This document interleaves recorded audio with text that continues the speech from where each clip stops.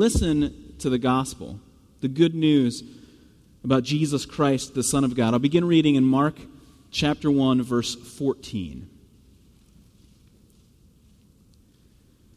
After John was put in prison, Jesus went into Galilee, proclaiming the good news of God. The time has come, he said, the kingdom is near. Repent and believe the good news. As Jesus walked beside the Sea of Galilee, he saw Simon and his brother Andrew casting a net into the lake, for they were fishermen. Come, follow me, Jesus said, and I will make you fishers of men. At once they left their nets and followed him. When he had gone a little farther, he saw James, son of Zebedee, and his brother John in a boat, preparing their nets. Without delay he called them, and they left their father Zebedee in the boat with the hired men and followed him. This is the gospel, the good news about Jesus Christ. Let me pray for us. Father in heaven, we come in desperate need of this gospel, this good news. We come as people who through the headlines see a world torn apart, a world of chaos and danger and violence. We see in our own lives the heartache and heartbreak of relationships that have gone wrong. And Lord, when we stop and listen, when we hear your word and we look at ourselves, we see our own sinfulness, and so we are desperate for forgiveness. Lord, I pray that you would help us to obey, to heed the words of Jesus, to repent, and to believe the good news as it's announced to us. Lord, we pray for the work of the gospel here in Wilmington, in northern Delaware, southeastern Pennsylvania. Lord, we pray for Will and Grace and the new work that you are beginning in Garnet Valley and Chadds Ford. Lord, we pray that this church would be planted with gospel roots, that it would spring with the hope of the gospel. And Lord, continue to use us as a church to send and support, but also, Lord, to go. Lord, when Jesus calls, let us answer the call. Lord, let us do that work here in our jobs, our schools, our community. Let us make the name of Jesus Christ known. Lord, give us comfort, give us hope in your gospel. We come praying in Jesus' name. Amen. Doesn't it seem like a rash decision? I mean, the disciples' decision to follow Jesus.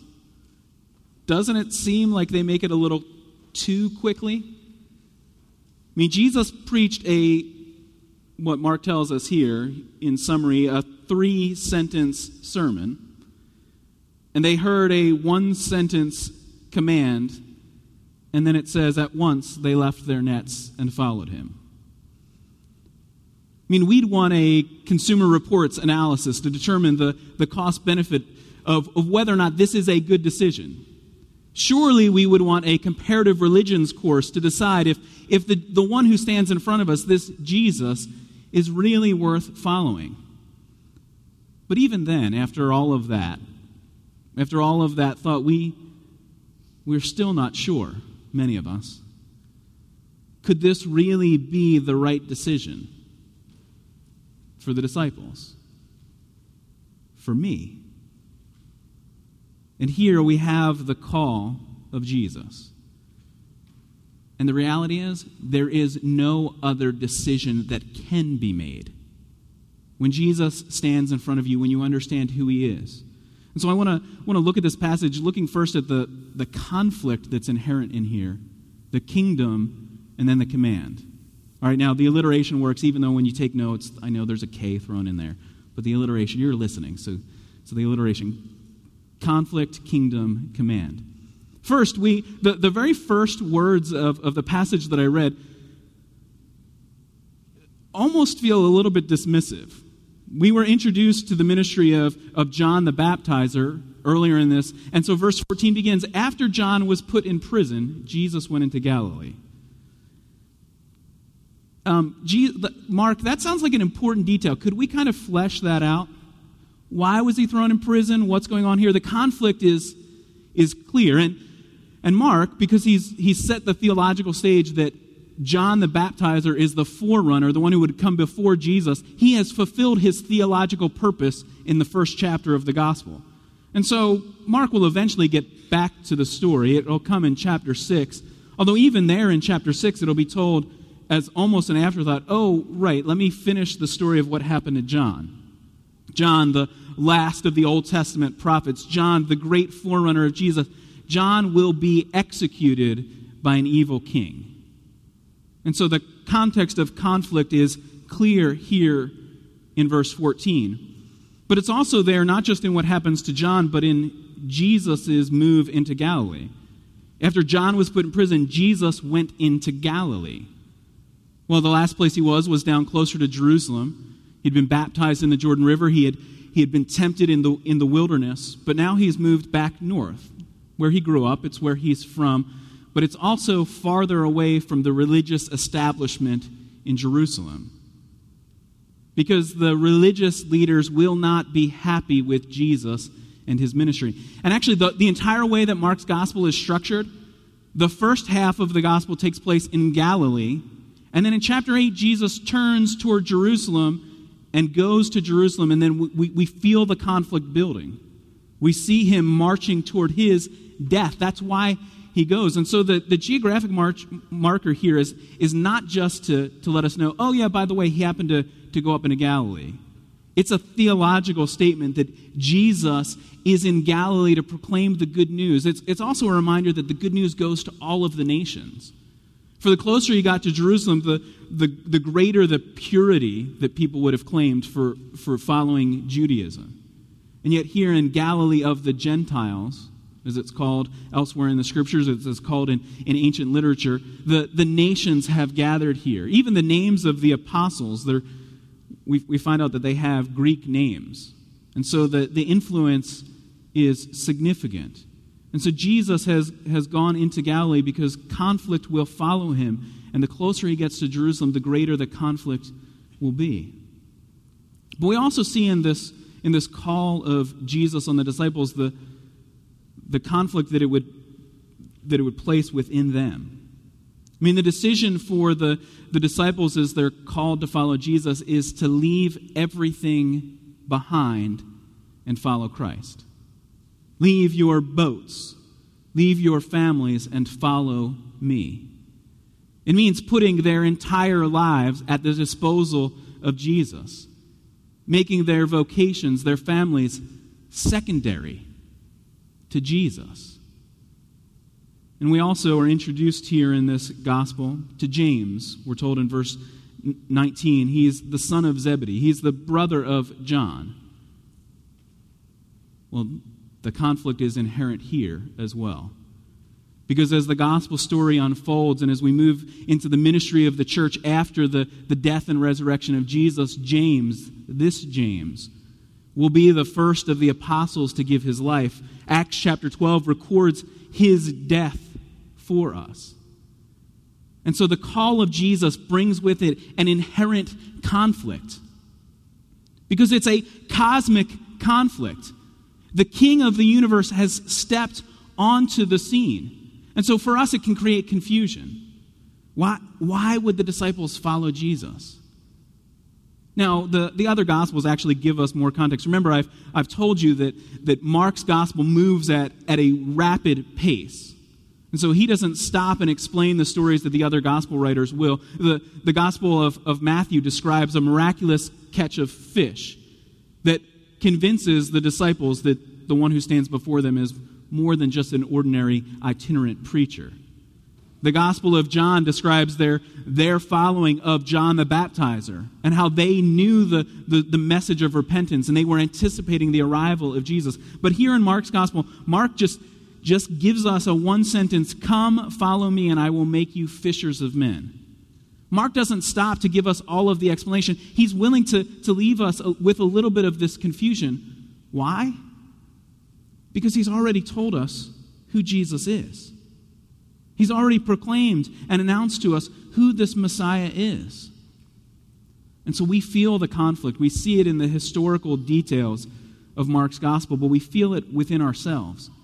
Is Jesus worth following? Is this the right kind of decision? And so we see the conflict, but then we have the announcement of kingdom. Look at Jesus' sermon there in verse 15. "The time has come," Jesus said. "The kingdom of God is near. Repent and believe the good news." Now these verses 14 and 15, are meant to be a summary statement of the purpose of Jesus' ministry.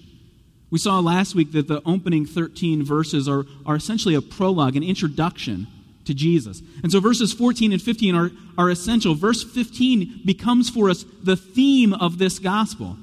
"The time has come," Jesus said. "The kingdom of God is near. Repent and believe the good news."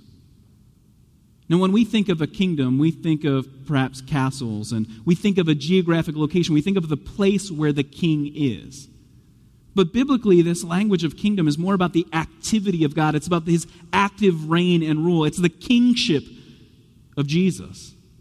Jesus is saying the king is here. The kingdom is upon us. God's active rule is now. And the people of Israel had seen this in their past. That's the story of the Old Testament. It's the story of God's kingdom, of God's active rule. Wherever God is, his kingdom is there. And so Jesus is saying the time has come. The time is right now. The kingdom is near. Jesus is saying, because I am standing here in your midst, the king, to act on your behalf. God is now fulfilling his long promise. The promise of the ages past is now being fulfilled in the ministry of Jesus. And Jesus tells us that this is good news. In verse 15, he says, "Repent and believe the good news." Repent and believe the gospel. That's the same word that was used. Good news is the same word we saw last week back in verse 1.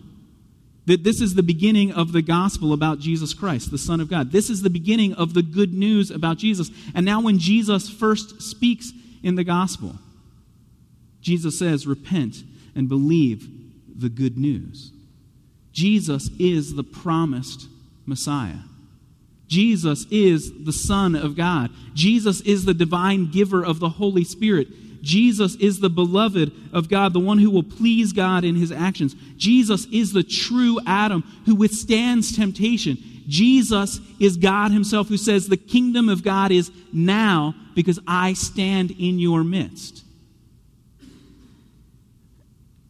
And so as Mark has built that description for us in these opening verses of his gospel, the command of Jesus doesn't seem nearly as strange to say, "Come and follow me." If you know all of that to be true about Jesus, then there is no other decision that can be made. If Jesus is, as he claims, as Mark declares, the Son of God, the Messiah, the King in their midst, then when he says, "Come, follow me," there is no other response than the response of the disciples. At once they left their nets and followed him.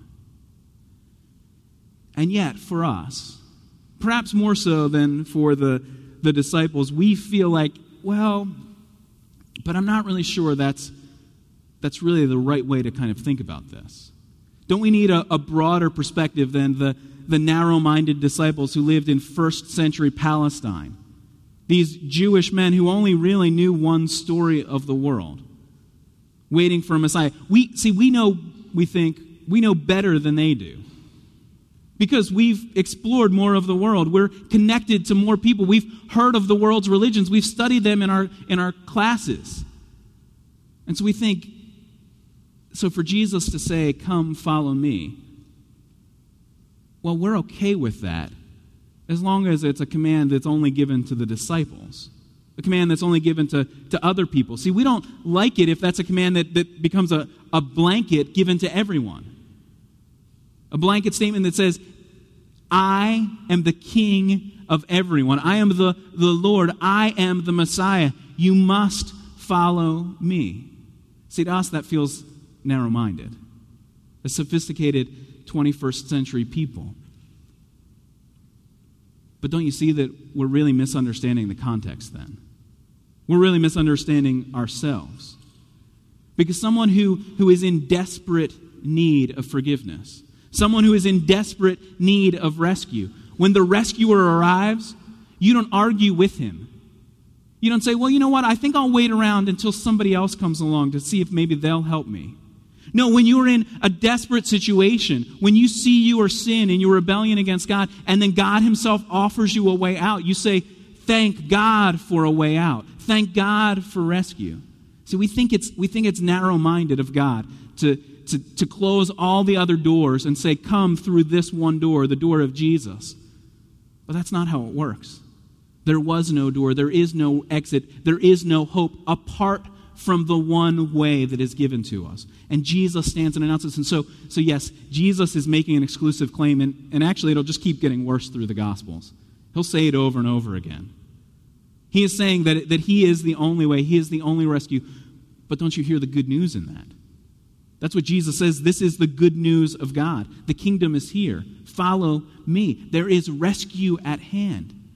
And so the disciples are doing the only thing that is reasonable. When the Son of God, when the King himself stands in their midst and announces the arrival of his authority and power, then the only response to the command, come, follow me, is to leave your nets beside the boats and to follow after Jesus. And so we've seen the conflict, we've heard the announcement of the kingdom, and then we've listened to the command of Jesus. Jesus says, come, follow me. Jesus is the one initiating this. Jesus is the one who comes to his disciples and says, follow me. Jesus is the one who steps into history to bring about this good news of God, this good news of God's kingdom. See, without Jesus' initiative, you and I would be left hopeless. You and I would have no path forward. We'd have no way out. We'd have no good news. Yeah, we might have the good advice of other moral teachers. We might have ways to try and correct what's going wrong in small pockets of our world, but we'd have no hope that a kingdom that overcomes all of everything that has gone wrong in our world, we'd have no hope that a kingdom has actually arrived. Jesus is the one who stands before us and says, come and follow me. Now, the surprise for us in reading through up to this point in the gospel, the surprise to us shouldn't be that the disciples respond. Because Mark has pounded into us in just a few short verses who Jesus is. I mean, actually, the surprise for us should be, after Jesus defeats Satan in the temptation in the wilderness, the surprise should be in verse 14 that it's just an ordinary next step. That Jesus is just walking along the Sea of Galilee. Because actually what Mark has prepared us for is a cosmic, cataclysmic event. The king is here. And yet, how does this king come? He comes inviting his disciples, walking along the Sea of Galilee just another morning. And even here in Mark's details, the details that he includes in this gospel, the story of Jesus calling Simon and Andrew, and then another set of brothers, James and John. Mark is making clear that he's building this based on an eyewitness testimony. I mean, he includes the detail here about Zebedee, the father of James and John, being in the boat with the hired men. Now, even though Matthew and Luke and John take more time describing the call of these disciples, none of them include that detail. Well, why does Mark have it? Because Peter, Simon, was there. He's told it to him. And so we can have confidence that this story is true, but it's there even just in the ordinary details of Jesus walking along the Sea of Galilee. Jesus meeting these men at their business place, at their vocation. That we find Jesus himself offering a command. Come, follow me, Jesus said, and I will make you fishers of men. I mean, their families, their occupations must be completely at Jesus' disposal. Jesus is their master and Lord. Every frame of their lives from this point forward should have Jesus at the center of their story. Jesus is the one that they now follow. And this was really a picture of discipleship. Discipleship not just for these first disciples, but for us.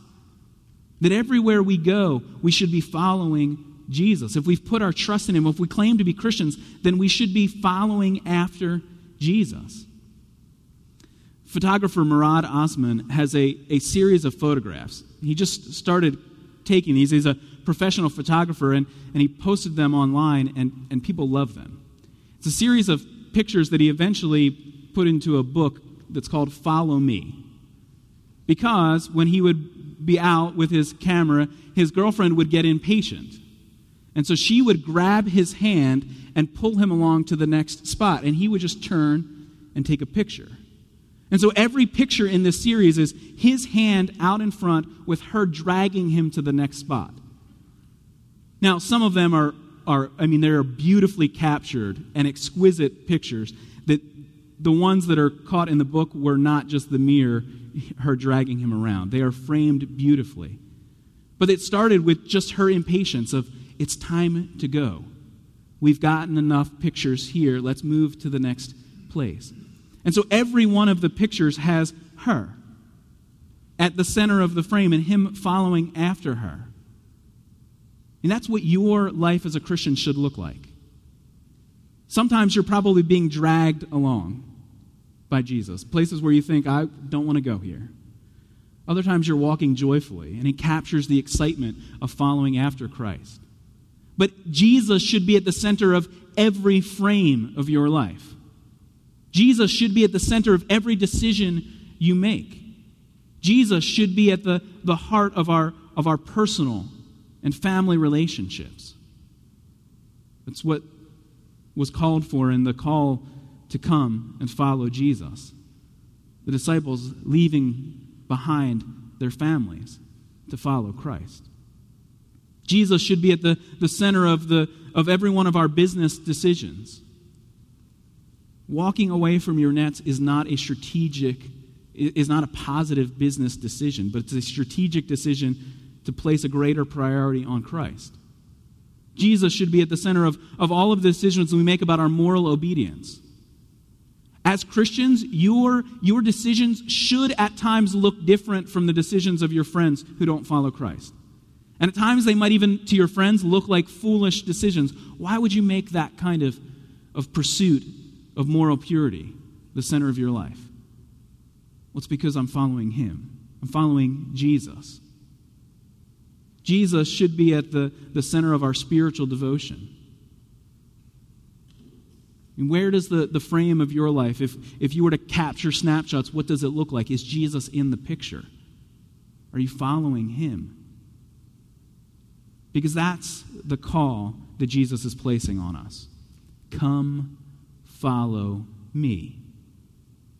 Jesus is saying you must repent and believe the good news. Those are the commands that are given. Those are the summary statements of how do I respond to Jesus? Verse 15 tells you, repent and believe the good news. Now, these are biblical, religious words, to repent, to turn from going one direction and to make a U-turn, to go a different direction. And so spiritually, it means to turn from your sin, from your own path, to repent and turn from sin and turn and follow the King. Follow Jesus. Repent and believe. And that's the same command that is placed on everyone who hears the message. I mean, it's the way the apostles preach. It's the description of their ministry in Acts chapter 20. And so this is after the resurrection and ascension of Jesus. The Apostle Paul in Acts chapter 20 is describing his ministry. He's speaking with the elders of the church in Ephesus, and he tells them in Acts 20, verse 20, you know that I have not hesitated to preach anything that would be helpful to you, but have taught you publicly and from house to house. In Acts 20, verse 21, he says, I have declared to you that both Jews and Greeks, that they must turn to God in repentance and have faith in our Lord Jesus. I mean, the command that is given here in Mark's gospel, repent and believe, is the same command given throughout Scripture. Repent, turn from your sin, and believe the good news. And that's the same command that's placed on you right now. Repent and believe. They're the words of Jesus. Repent and believe the good news. Turn from your sin, turn from your hopelessness, and put your trust in Jesus. Now, we've warned of the context here of conflict in John's gospel. We've seen the martyrdom of James, one of these first four who follows Jesus. We've seen that theological marker that Jesus is in Galilee.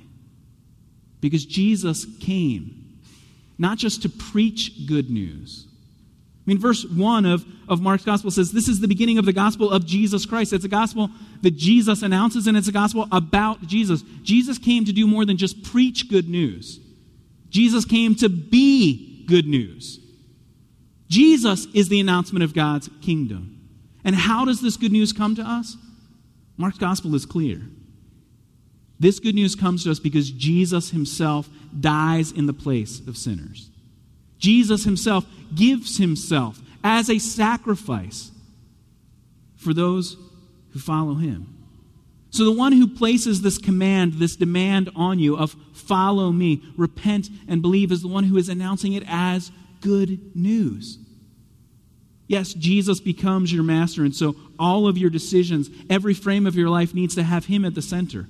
But he is a good and generous and loving master, the one who gives himself for his disciples, for those who follow him. Jesus dies to announce good news. Jesus says, come, follow me, and I will make you fishers of men. Now, Mark wants to make sure we don't miss his wordplay here. And he tells us explicitly, not only are they beside the lake, the Sea of Galilee, this freshwater lake in Galilee, not only are they beside the lake casting a net, it's because they were fishermen. They're not just guys who were out fishing, they were fishermen. This is their vocation. The other Gospels make clear. I mean, James and John have a father who's wealthy enough to not just employ them. It's not just Zebedee and sons. It's Zebedee and sons and the hired men who work with them. And so they are fishermen. And so Jesus says, you fish. I will make you fishers of men. Now, if you've been in a church, that should be a common phrase, a common description. Because what does this mean to fish after men, to be a fisher of men? It means to proclaim the good news, to announce the good news. I mean, you see the pattern? Even in the midst of conflict, you hear the announcement of kingdom and you respond to the command of Jesus. And then the command is, tell others about this. John's gospel makes clear that Andrew couldn't wait to make sure Simon heard about this good news.